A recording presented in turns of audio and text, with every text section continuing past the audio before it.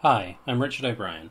It's the 9th of July at 9:19 p.m, and this is Now Here We Are 30 Years Later, a memoir in Mountain Goats songs. Each episode looks at a year in my life through the lens of a song by John Darnielle. Today we're in 1995, and the song is The Recognition Scene.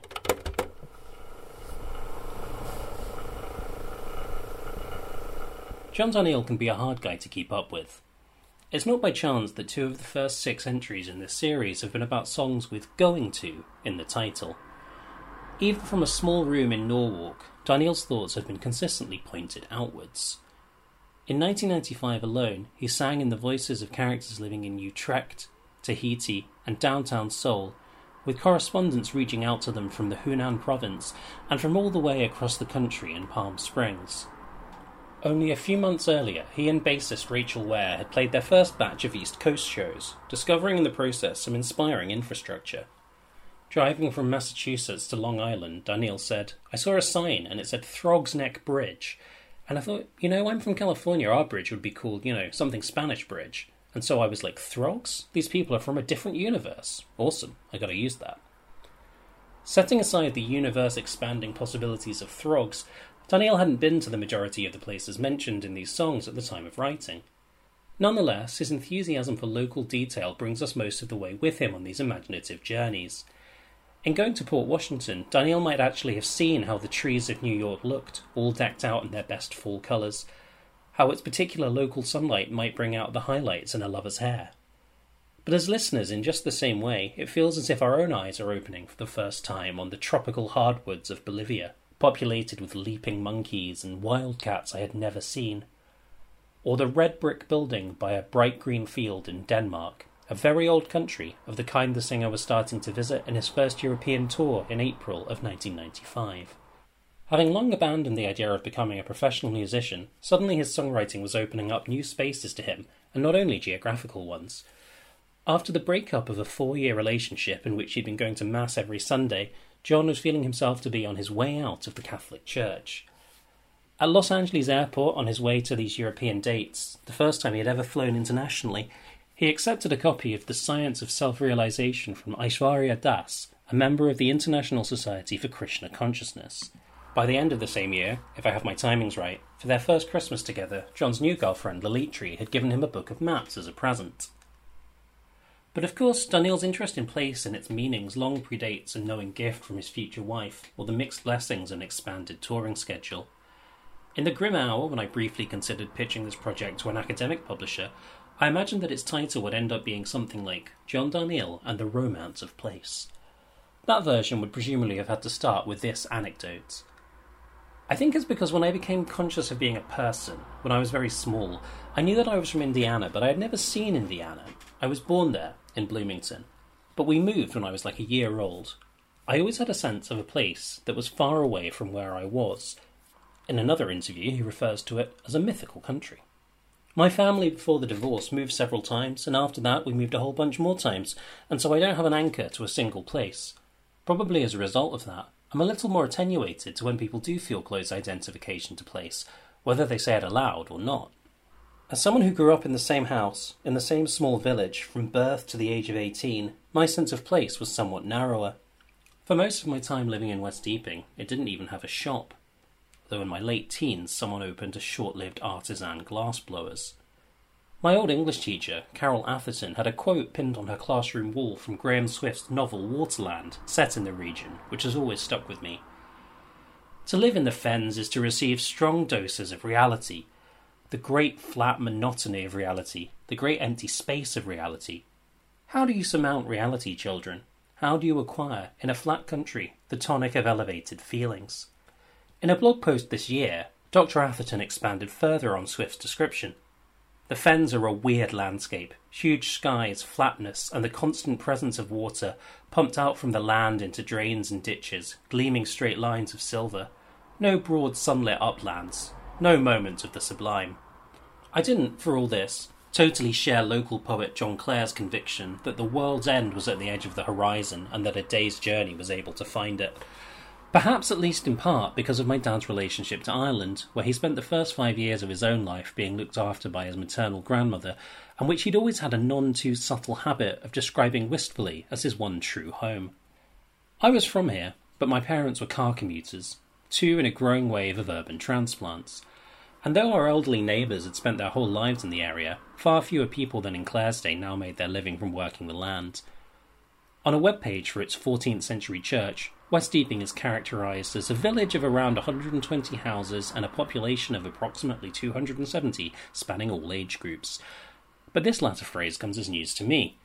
The village school had shuttered in the 1970s. Instead, I started at St Augustine's Roman Catholic Primary School in the Georgian town of Stamford, 6 miles away. At some point in my first year there, my family visited an exhibit about the Canterbury Tales, where I had a photo taken of myself in the stocks.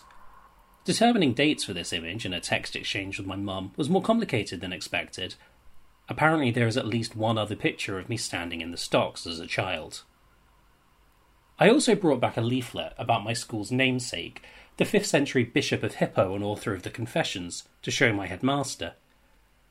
This does now seem like the sort of thing you'd be more likely to do if, growing up, there were hardly any children your own age in your immediate environment.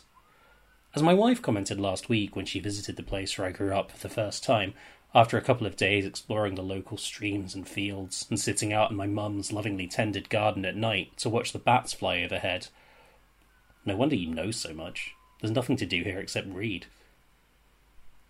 John Darnielle's childhood was very unlike mine, but his wide-ranging curiosity, or what Grayson Haver Curran calls his aggressively absorptive mind, clearly set in early. As a boy, he used to call Indiana on Christmas morning to find out what the weather was like.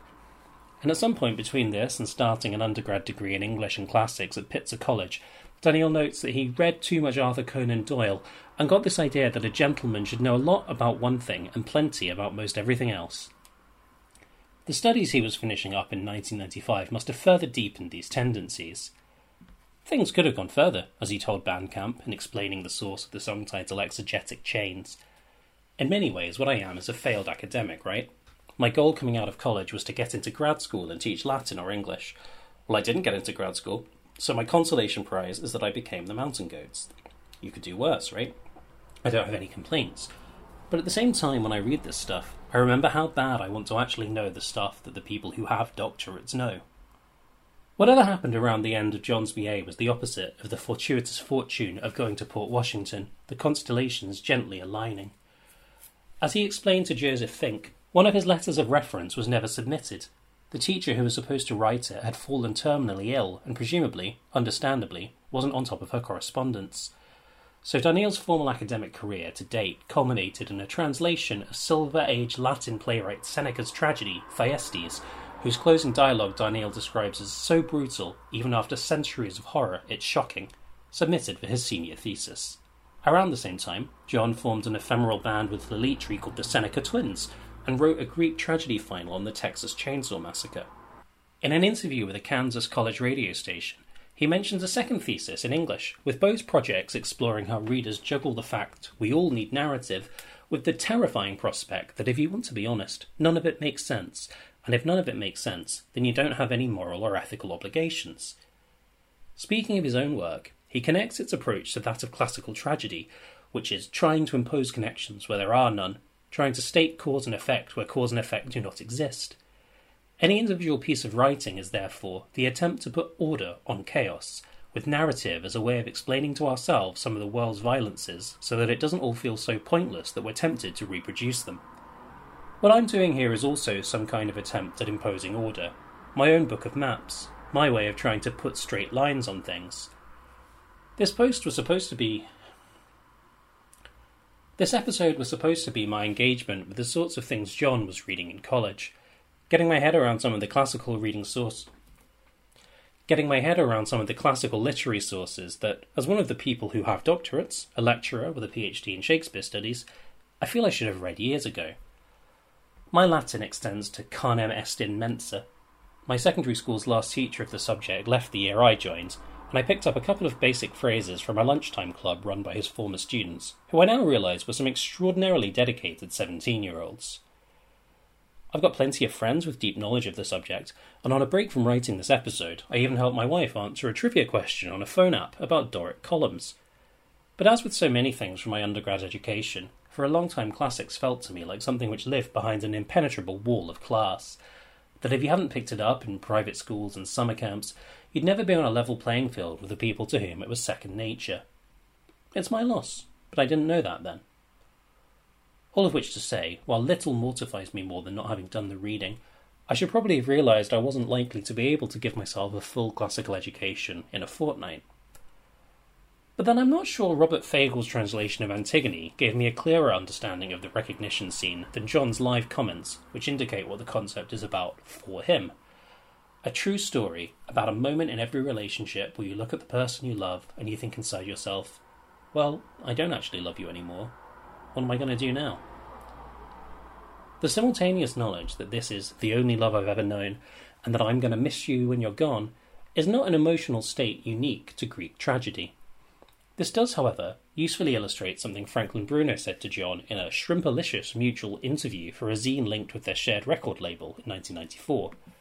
More consciously than a lot of songwriters, your imagery comes from, one might call it for lack of a better word, traditional themes. John agrees, or at least asserts that I don't read modern literature, so most of the stuff that influences me is stuff that's so dated at this point and so largely unread that it seems novel. Once you get over the urge to try and say something absolutely new, then you realise you have a vast, rich body of images to work with. A more recent interview sees him reflecting on the miracle of memory and the potential for a terrifyingly direct communication between performer and audience in oral tradition. I think a lot about how by the time people start writing down the songs that they know, especially in English, they've been singing those songs for a very long time. As pirates burn the boats of a corrupt Roman governor's love rival at the end of Song for Cleomenes, Daniel inhabits the voice of a community who gather in the Sicilian harbour to hear what were already the old songs by the time of Cicero.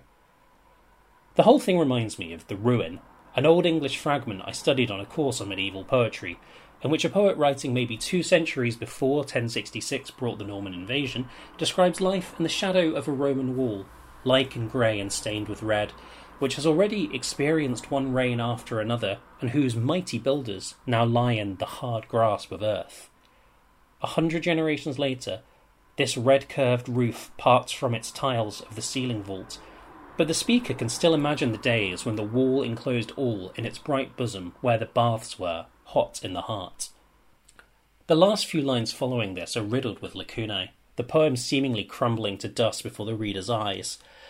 When I tried to track down the provenance of the translation I've been citing, by Jack Watson, the link provided was no longer operable. The Anglo-Saxon Poetry Project led to a spam post marketing the Kindle ebook reader. Something about this reminds me of John ad-libbing some of his favourite lines of poetry, largely off the mic, at the end of live performances of Tollenman, a song inspired by a college archaeology textbook. The resigned goodbye, goodbye, goodbye of the final sung line in the 8-line song turns out not to be the end at all.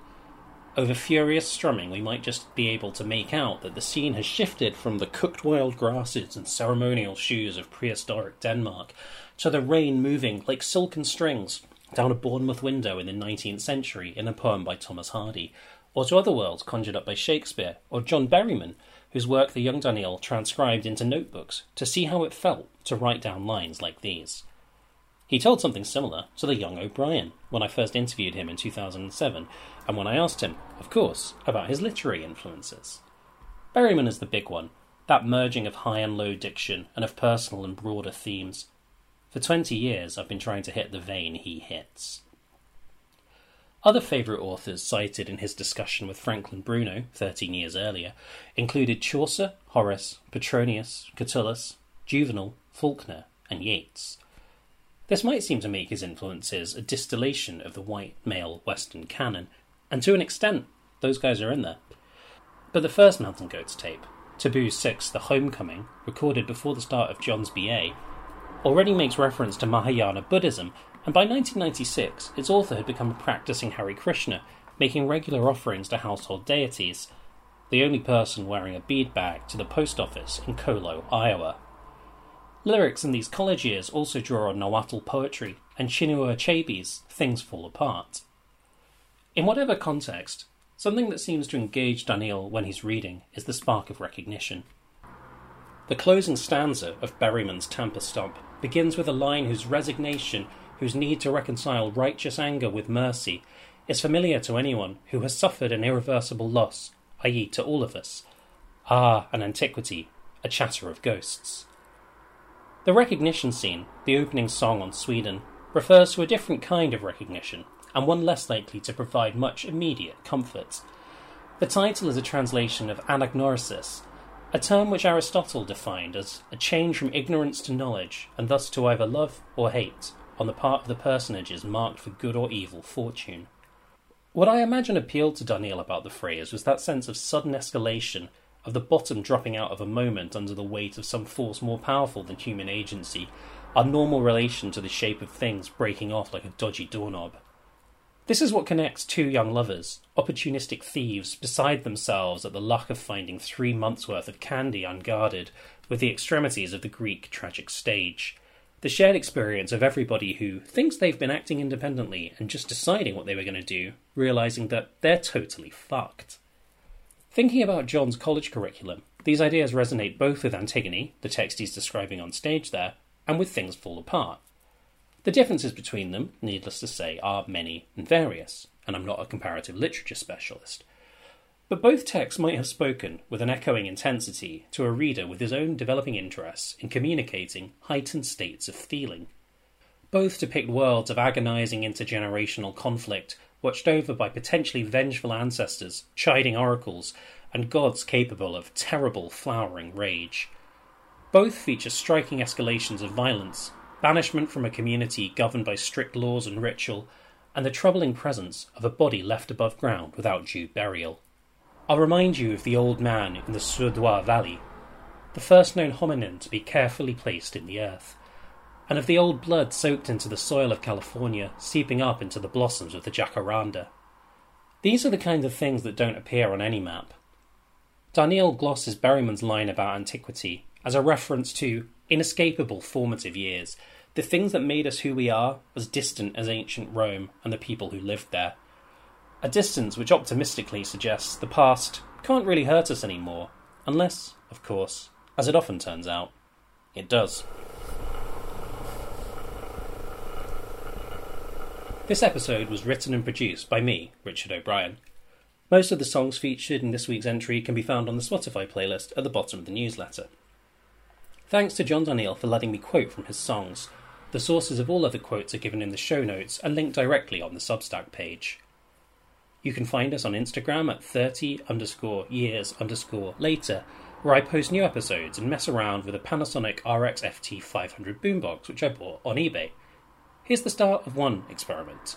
So if you have any idea how a recording like this might have been mastered in the early 90s, feel free to get in touch.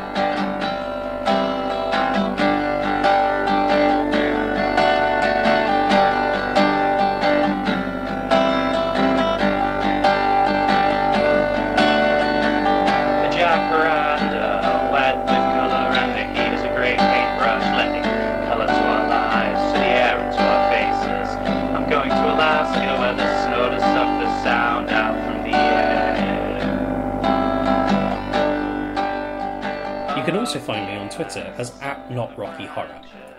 If you enjoyed the show, you can always leave us a rating or review on Spotify or Apple Podcasts to help more people discover it, or you can always just tell your few remaining friends. This week, Richard is getting into mortgage paperwork.